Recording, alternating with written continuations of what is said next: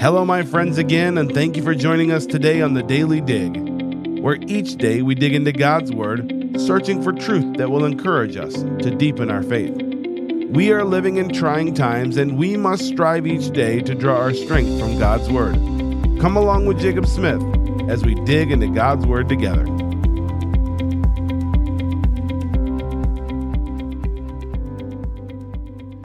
And welcome to another episode of the Daily Dig. I'm so glad that you've joined us. We are enjoying the study of James chapter number 4. We're continuing on today. One of the things that we're looking to do is finish this chapter. Isn't that wonderful?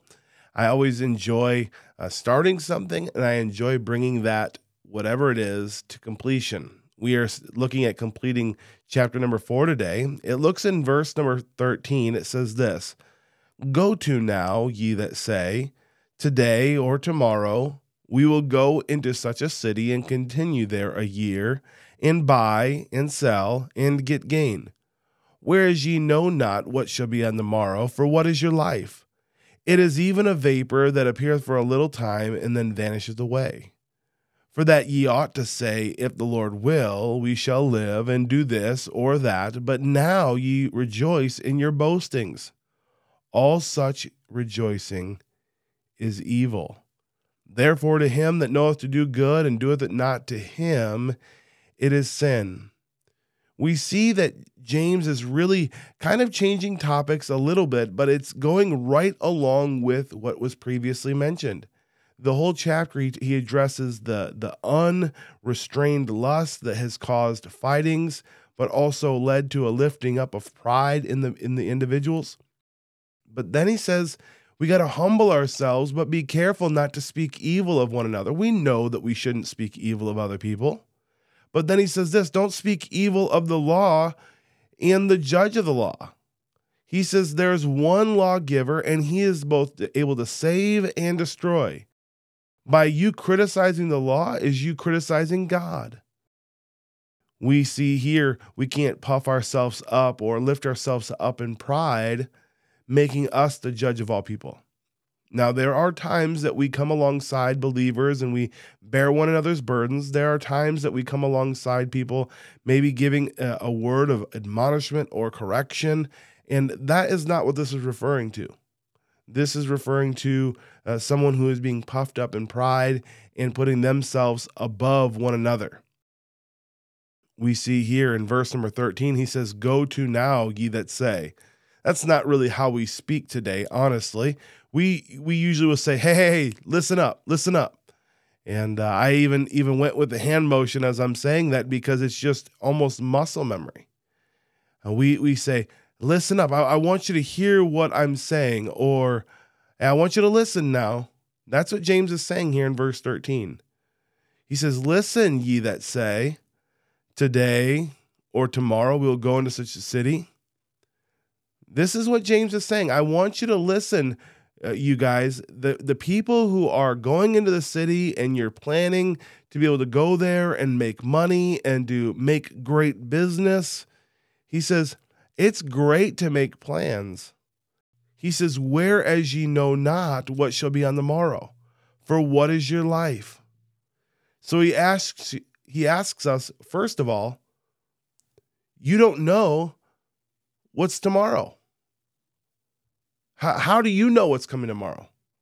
And then he says, what is your life? So the question really comes back to is, yeah, you're planning to go to the city. You have this plan to go make money. But consider this. What is your life? What is coming tomorrow? Have you contemplated the future? And many of us have considered a multitude of things. Maybe you're a young person and you're considering what God's will is for the future and what he is calling you to do as you are entering into adulthood. Maybe some of you as adults are contemplating when retirement should come. Have you considered what's on the morrow? Have you considered what our future is? My question is have you consulted God in that matter? He also says, for what is your life? Isn't that interesting how he not only gets us to contemplate our future, but our frailty, our human frame is so frail. What is your life? And then he tells us, he says, it's a vapor, or it's like steam coming off of a pot. It appears for a little time and vanishes away.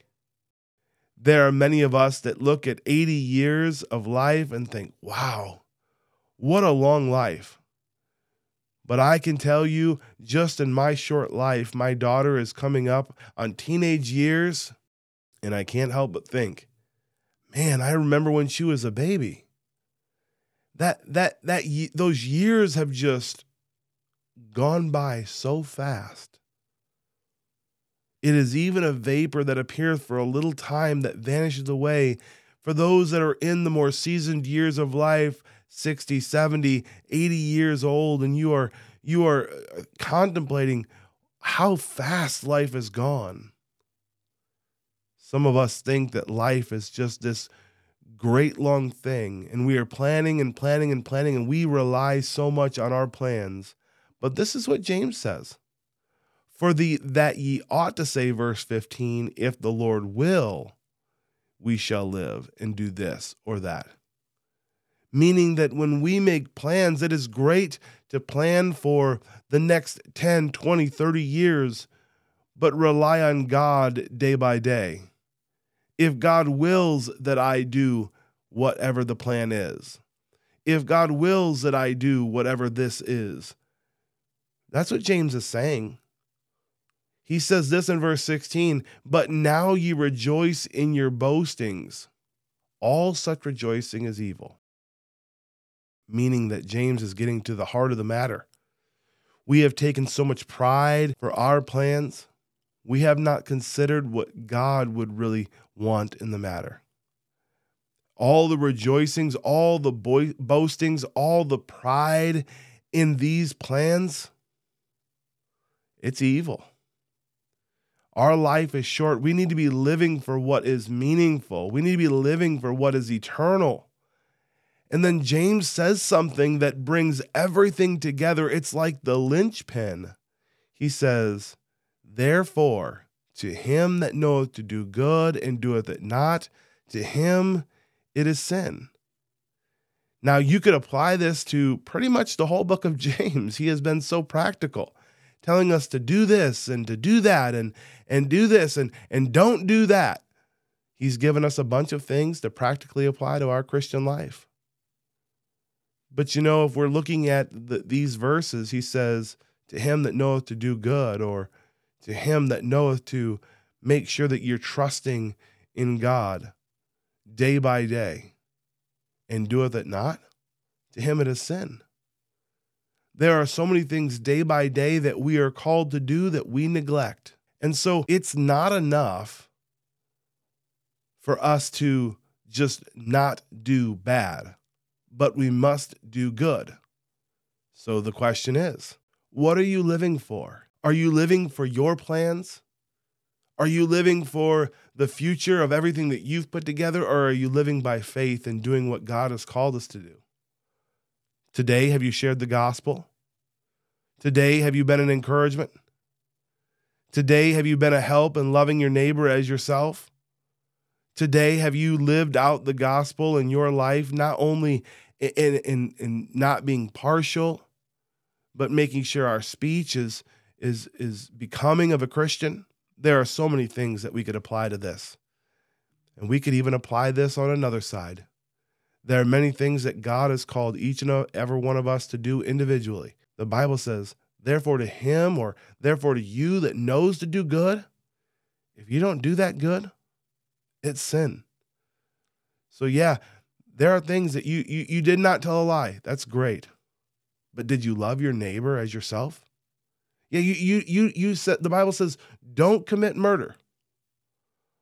But did you go out and love the Lord thy God with all thy heart, thy soul, thy mind, thy strength?